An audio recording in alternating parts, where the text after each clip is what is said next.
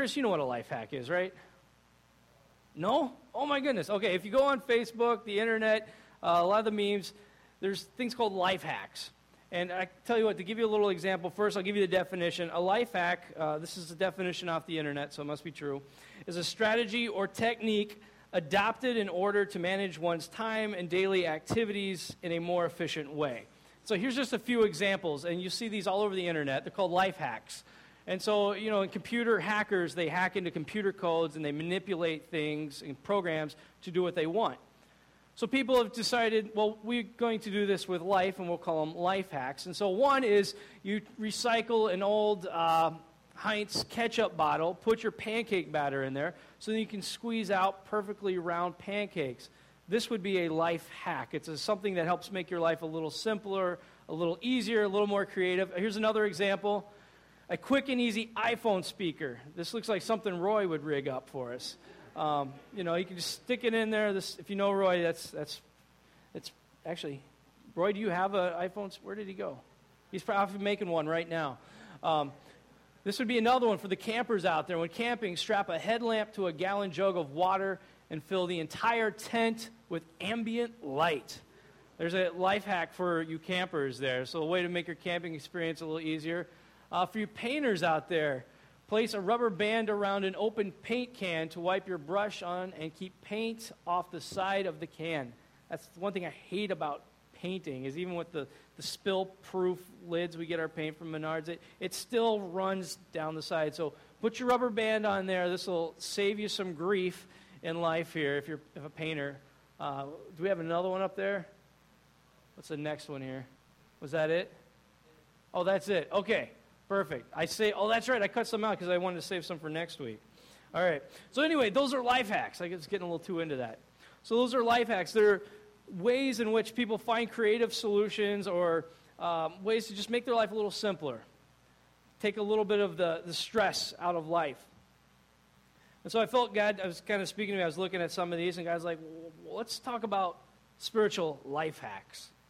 Let's talk about things they're right there in the Bible, actually. They're right? Things that God has given us, but we forget. Things that we need to know and understand to help make our life a little easier. Maybe not easier, I should rephrase that. To make our life more tolerable, to help us get through it. Because sometimes we get this idea that because we're following Christ, because we're reading our Bible and we're praying that everything's going to be rosy and life's going to be great. That's not true. The Bible doesn't actually promise us that. The Bible promises blessings from God, His peace that passes all understanding. So even in the midst of life's worst trials and situations, we can be at peace. We can have an assurance that we're going to be loved, that we're going to be taken care of, that we're going to be okay when we get through it. And so next few weeks, we're going to be looking at some biblical life hacks, things that will help us better live the lives that God is calling us to. And so today's spiritual life hack that we're looking at is praise and worship. It's a topic that I'm very passionate about. Obviously, I still lead worship. I love it. I enjoy it. We have others here who, Becky's passionate. She's growing. She just went to a worship conference in Minneapolis and heard it was an incredible experience, and she's going to be leading us in worship as well. Praise and worship is one of the most important and probably often misunderstood and neglected aspects of Christian lives, of our spiritual lives. Praise and worship, we forget and we don't realize how much we think we're giving something to God, and in a way we are. But in giving praise and worship to God, something changes within us. Praise and worship, it affects us mentally, it affects us spiritually, and it affects us physically even. Praise and worship is how we shift our attention and focus from things of temporal value to things of eternal value. Shifts our attention from things that don't matter to things that do matter in life. Praise and worship is how we step outside of the delusions of our own egos and into the reality of God's grace and His love. It's when we praise and worship and come before God and we recognize who He is that we have to first, to do that, we have to recognize that I'm not God. Before I can recognize how good God is and how faithful He is, I first have to recognize how unfaithful and how ungodlike I am. And then that gives me a more fuller appreciation for His grace and His love, that He takes me, He calls me in anyway. And that He's not asking me to be perfect before I praise Him. He's not asking me to be perfect before I step into His presence. And I can allow that thankfulness, that gratitude to overflow out of my heart. A.W. Tozer said, without worship, we go about miserable. Show me a grumpy, sourpuss Christian, and I will show you a Christian that does not know how to worship. Yeah, they might raise their hands, and they might sing, and they might shout. But we're going to look and see worship goes beyond that. It goes a little bit deeper. Calvin Coolidge said, it's only when we begin to worship that we begin to grow. It's through worship, it's through prayer that we connect. It's through praise that we connect to God.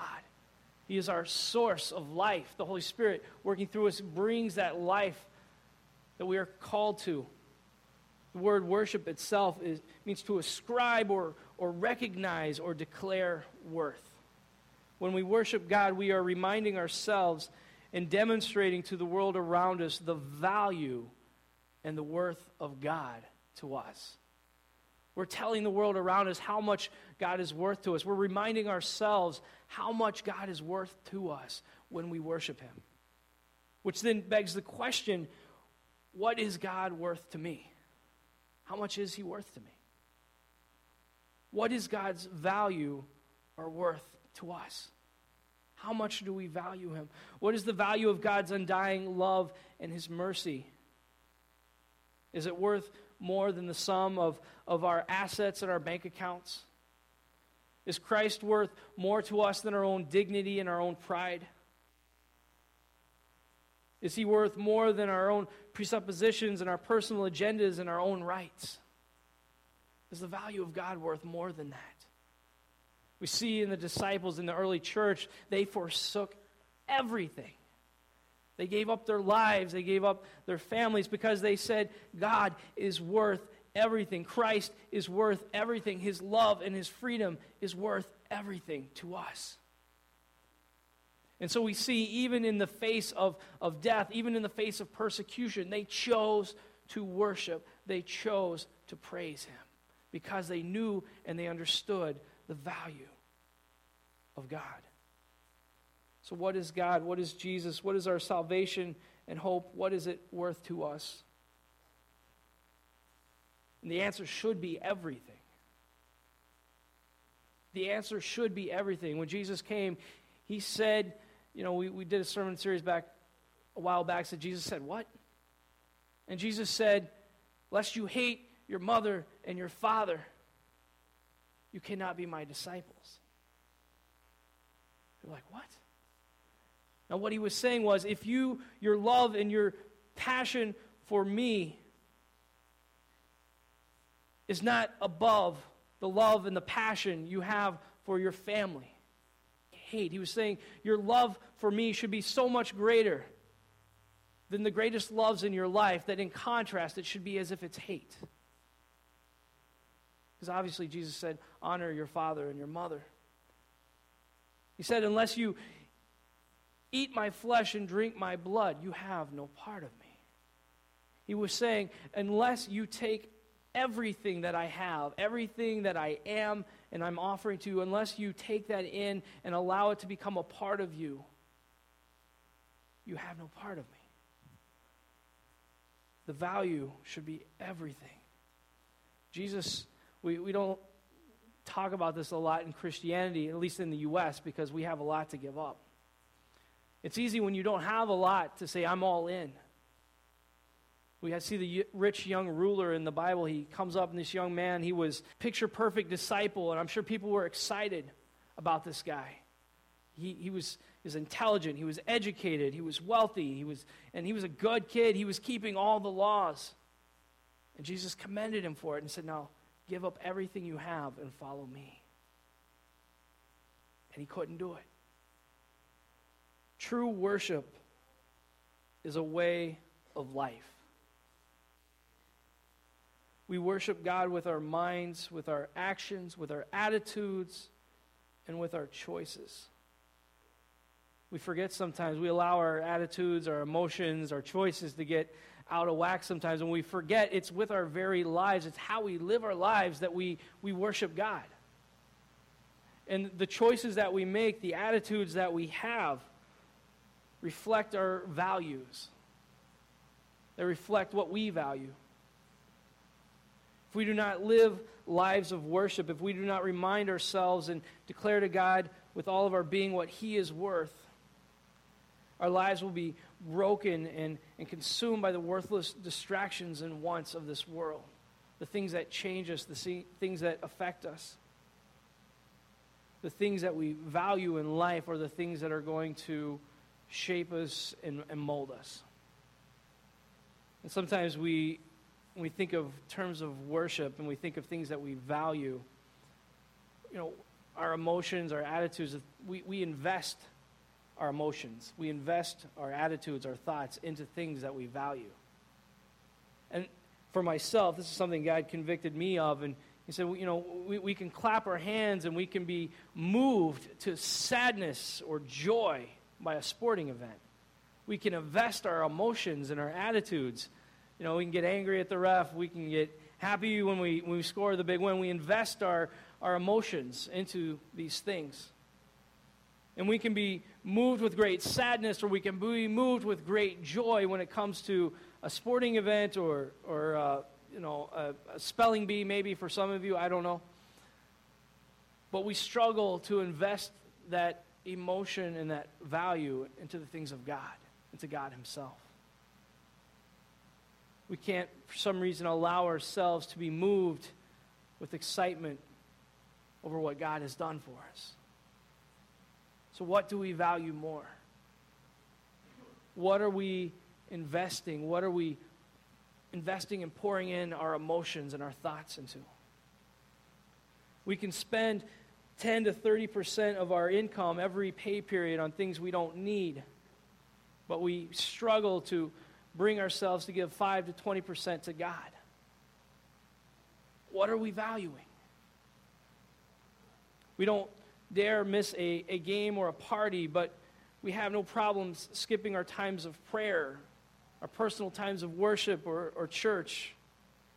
At least that was the way it was for me personally. I went through a couple periods in my life, and I grew up in church my whole life, and there comes a time where I'm like, I'd rather stay up till 3 in the morning, hanging out with some friends, having a good time, and if I feel okay, then I'll go to church in the morning. Or, I've had a really busy week. I've been doing a lot of this, and I had to work. God will understand. I'll pray sometime later today. I was giving more value to the things of this world. And when I did that, as a result, my mind began to become shaped into the image of the world. When I was spiritually at my lowest at different times in my life, we have ups and we have downs. And at my spiritual low points, I wasn't worshiping God with my life. It's not where we just start being like the world and then we stop worshiping God. It's more like we stop worshiping God and we take our focus and our value and our investments and put it into the world, and then we begin to become shaped and molded into the image of the world. We are shaped into the image of the things we worship. We were created in the image of God because we were created to worship Him. If we want to be more like Christ, if we want to step out of the brokenness of our lives and into the restoration that He has for us, then we must begin to worship and value Him more than the things of this world. If we value money more than God, we will begin to take the form of the idol of greed. if we value sex and relationships more than we value God, then we'll be formed into the image of the idol of lust. The things that we value are the things that we will worship.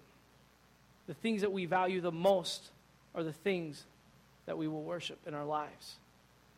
Because it's what we're investing our thoughts, it's what we're investing our time, it's what we're investing our energy into. That is what worship is, giving value to.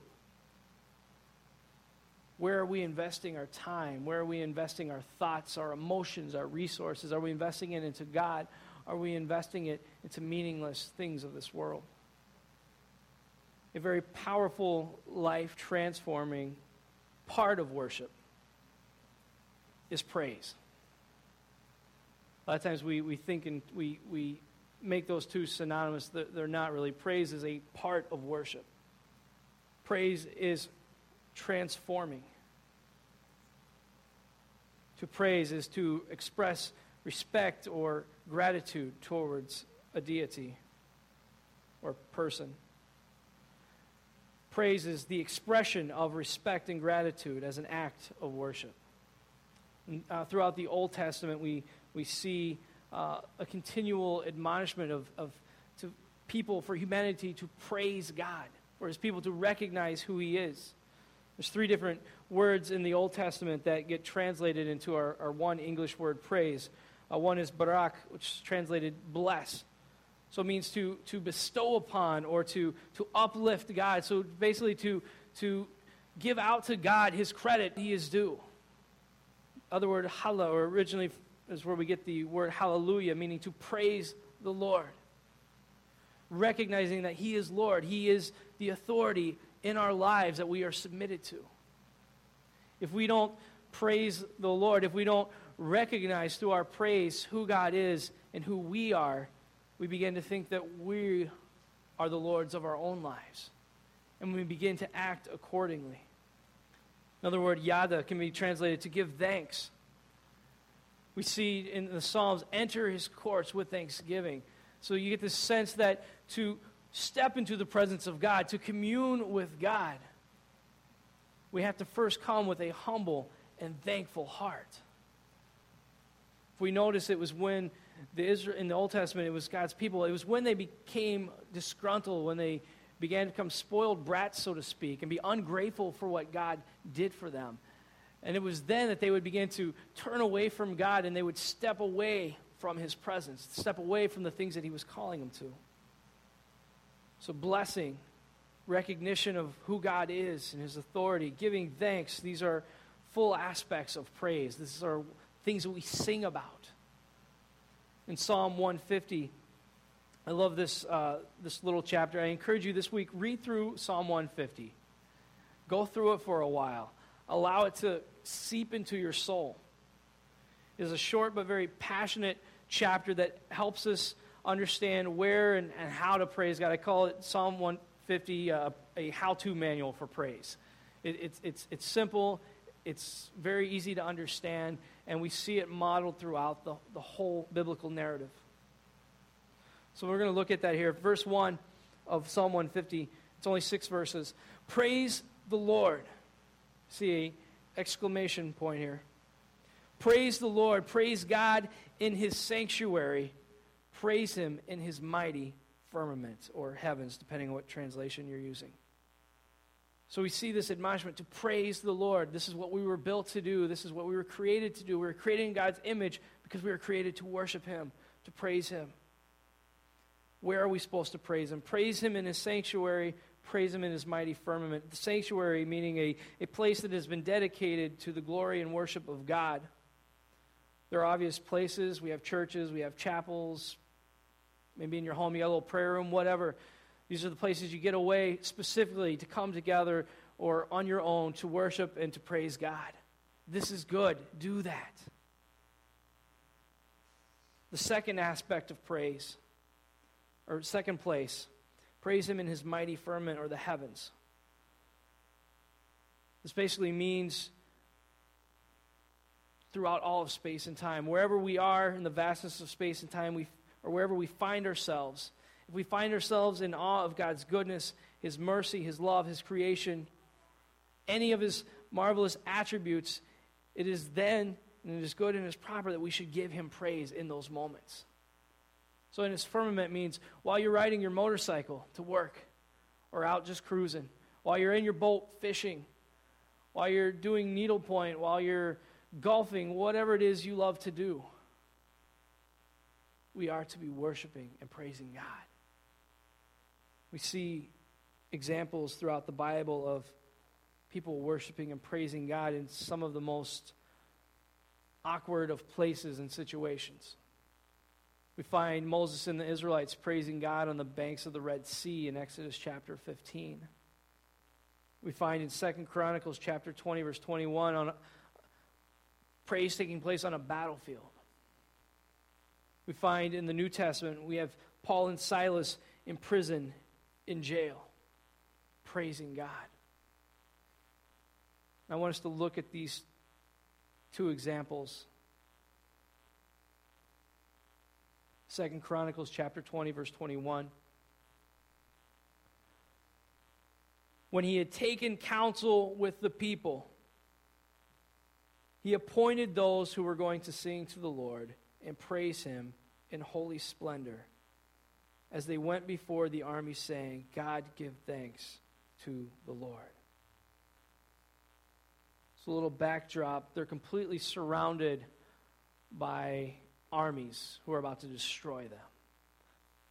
They're not outgunned, I guess you'd say they're out-sworded, out-charioted, outmanned, outmaneuvered.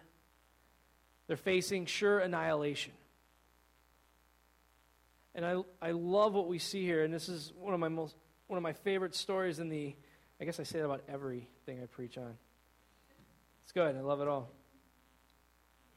But this is something that God continually brings to my remembrance when life gets tough, when I begin to feel surrounded. And so God tells Jehoshaphat, He tells the king to praise Him. How would you like to be on the worship team that day? I don't know if you've seen the movie Troy or Braveheart or something. You know, they got these armies all lined up. They've got their swords, they've got their armor, they got their shields. And you got your trumpet. Doo-doo. Very gutsy. Or maybe he just realized he had no other option but to trust God.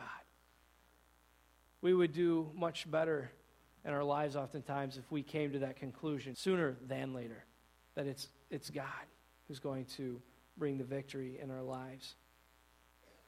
And so it's neat to see that we see this praise taking place not after the battle, but they're worshiping God before the battle takes place. Before they're going to even engage, they're giving praise to God. And they're basically going out saying, you know what, God, this is impossible. I don't know how you're going to do it, but we're going to recognize that you're God and we're not. And no matter what happens, whether we die here today, we're going to die praising you. And with that heart and with that attitude, they went out and they praised God. And God moved on their behalf and destroyed the armies. They never had to even engage. In Acts chapter 16, verse 25 through 26, Paul and Silas, they've been thrown in prison. They've been traveling as missionaries, sharing the gospel, starting churches, training up pastors, and they get caught and they get thrown in prison. They've been doing God's work. They've been doing amazing things, and now they're penniless, they're broken, they're cold in a damp Roman prison. It says, verse 25, about midnight, Paul and Silas were praying and singing hymns to God, and the prisoners were listening to them. And suddenly there was an earthquake so violent that the foundations of the prison were shaken. And immediately all the doors were opened and everyone's chains were unfastened. We see that praising God is not limited to a place and time. It's not limited to 9:30 or 10 o'clock or whenever on a Sunday morning. In Paul and Silas' case, spontaneity and a determination to praise God despite the circumstances and situations of their lives created a powerful and beautiful time of worship. Spontaneity and praising God in some of the most impossible times and situations is the most appropriate time to praise God. It's this kind of praise, it's this kind of worship, the kind of praise and worship says, I don't care if I'm about to be destroyed by an army. The kind of praise and worship says, even though I feel like I'm shackled right now and I'm hopeless in my life situation and I can't go anywhere and I don't know how I'm going to get out of it and I don't know if anyone even knows I'm here. It's in that moment that when we begin to worship and we begin to praise God, that something happens. It's this kind of praise, it's this kind of worship that opens up our hearts and invites God to move powerfully in our lives and situation. Praise and worship invites God, invites the Holy Spirit into our lives. Chains of depression, addiction, and oppression are broken off, and the prison cells of our minds and spirits are broken open, and we are set free when we praise and worship God. The thing I love about Paul and Silas' story, and immediately all the doors were opened, and everyone's chains were unfastened. Paul and Silas' praise and their worship to God, the other prisoners could hear them. They could hear these two lunatics. I got to spend some time in Rome. I've seen an ancient Roman prison. Not a real cheery place. And so as they're beginning to worship, and for all they know, it's done. They've run the rest of their race as far as they know. They're going to get pulled out. They're going to get executed. Imagine waiting for certain death, and you're smiling and you're praising God.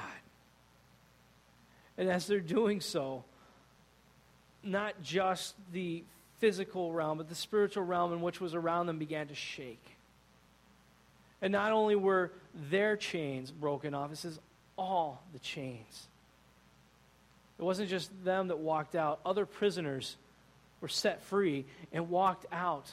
Their chains were broken. The doors came off the hinges.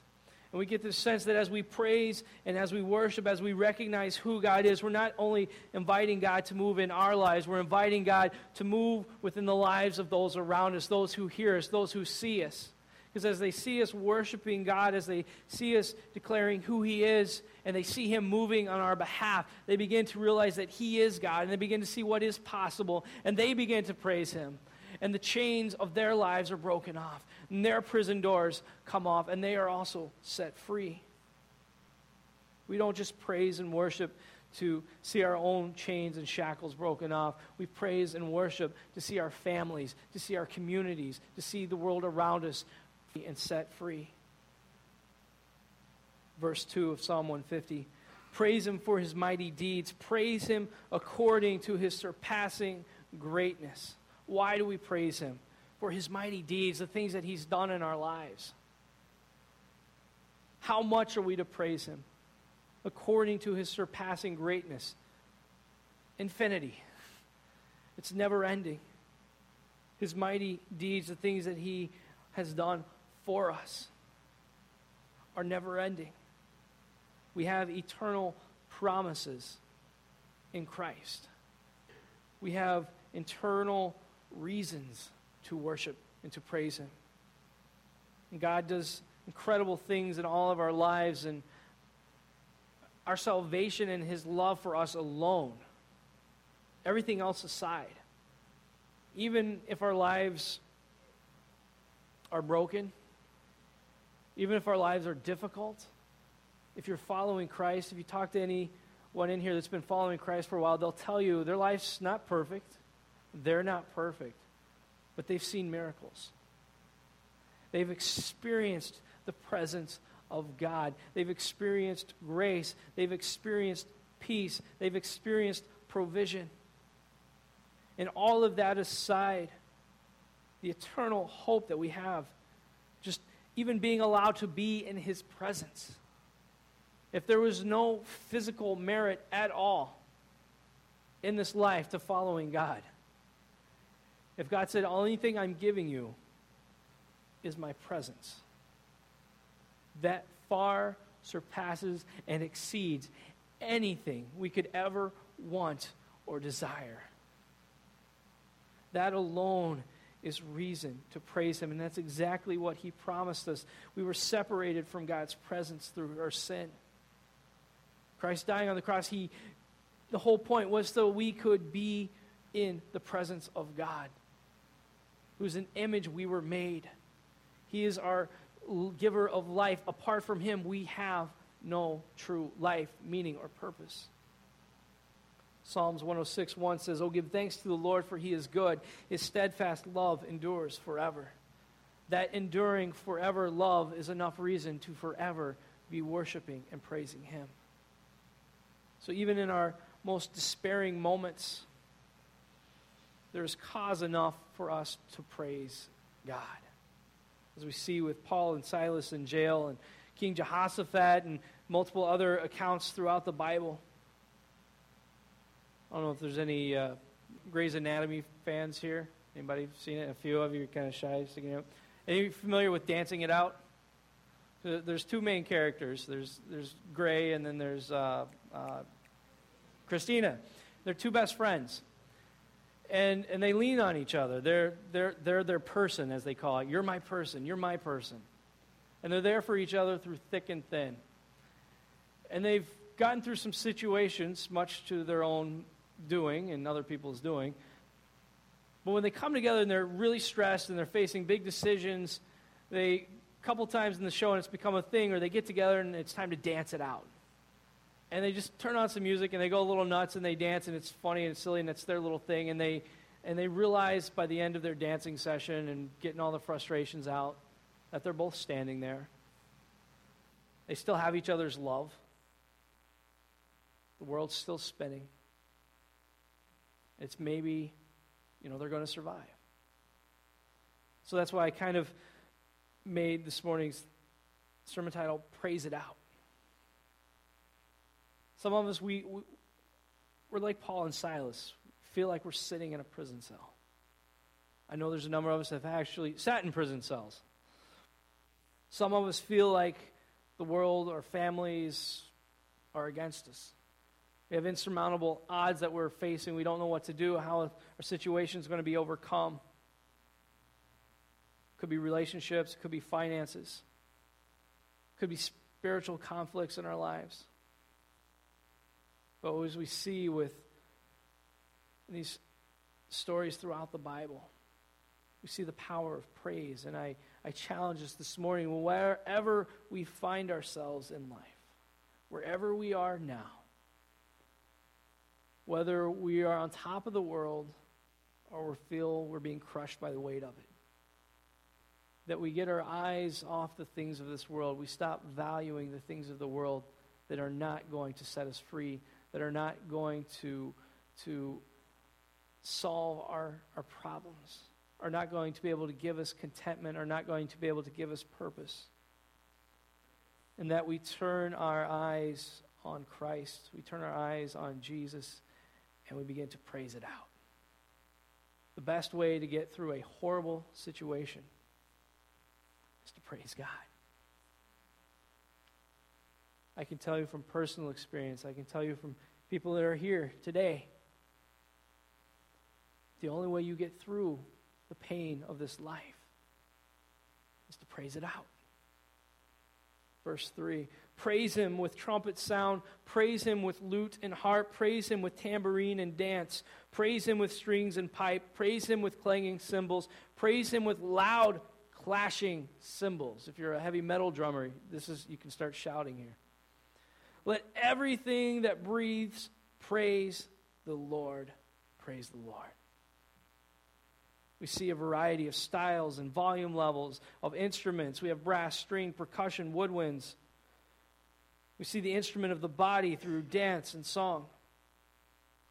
We see that praise is to be joyful, and that praise is to be bold. We are called to praise with passion and emotion. And praise in itself is not singing songs. It's not clapping and raising our hands. These are outward expressions. These are aspects of worship. But they should be coming from an inner excitement that comes from within. True praise comes from the heart, a heart of humility and thankfulness, a heart that is in love with God and enamored by his greatness, and that sees the value of God above the value of anything else in our lives. We see that God's praises are meant to be seen and heard. How will the world know who our God is if we ourselves don't even declare it? God's praises are meant to be expressed by all believers, no matter what culture, denomination, or personality we have. We are all called to be worshipers. We are all called to praise him.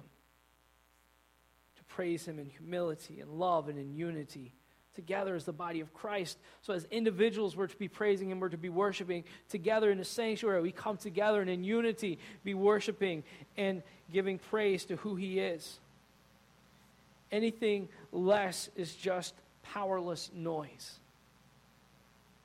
So when we find ourselves this week, the next months to come, the situations we're maybe in right now, let's shift our values. Let's shift our focus. Let's shift what we're investing in. Let's invest our lives in God, our emotions. Every aspect of our lives, we are to worship him with our lives. So I want to challenge us this morning. What are we worshiping? What are we valuing? And secondly, let's begin to grow and learn how to praise it out. We're not always going to feel like praising. Sometimes we're going to be angry with God. And that's okay. But come to God. Come to him in your prison cell. Come to him in face of your army and say, God, I can't do this. Only you can. But I know you can. And I know you love me. And so I'm going to thank you because of that I know you can and I know you love me. And if that's all I get out of this, I'm going to praise you and I'm going to thank you. And begin to allow the Holy Spirit to work through that. And the Holy Spirit then shifts our values, shifts our heart, shifts our emotions, shifts our minds, and we begin to see clearly the purpose that God has for us in these situations. May we praise boldly. May we let our praises be heard. And may not only the chains of our lives be broken off. May not only our prison doors be blown off their hinges. May not only our adversaries and our enemies and our situations be blown over. But may we praise God with a new vision and a new attitude that says, I want to see my family, I want to see my community, I want to see the lost set free. Because if we only think about ourselves and our own chains and our own situations, we're never going to be free. We're never going to see the value of what God has for us and what he's doing in our lives.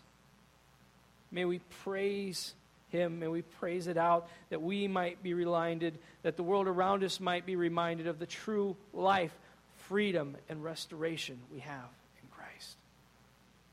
Let's pray. Heavenly Father, I just thank you, Lord, for your word that you've given us. Lord, I thank you that we have this gift called praise to help shift our value, help shift the things that we are investing our lives into, Lord. Father, forgive us for investing so much in the worthless things of this world and yet neglecting to invest in you. Father, may we invest our minds and our intellect into you, into studying your word. Lord, may we invest our hearts and our emotions and our passion. May we invest it into you and the callings that you have for us. Father, may we invest our time into prayer and into service to you and to others. Father, may we invest our resources into you and to the works that you've called us to. Father, may we invest all that you place in our hands, our lives themselves, into you, because you are worth everything to us. And Father, may we grow in our understanding and our ability to worship and to praise you. Lord, may we not only praise you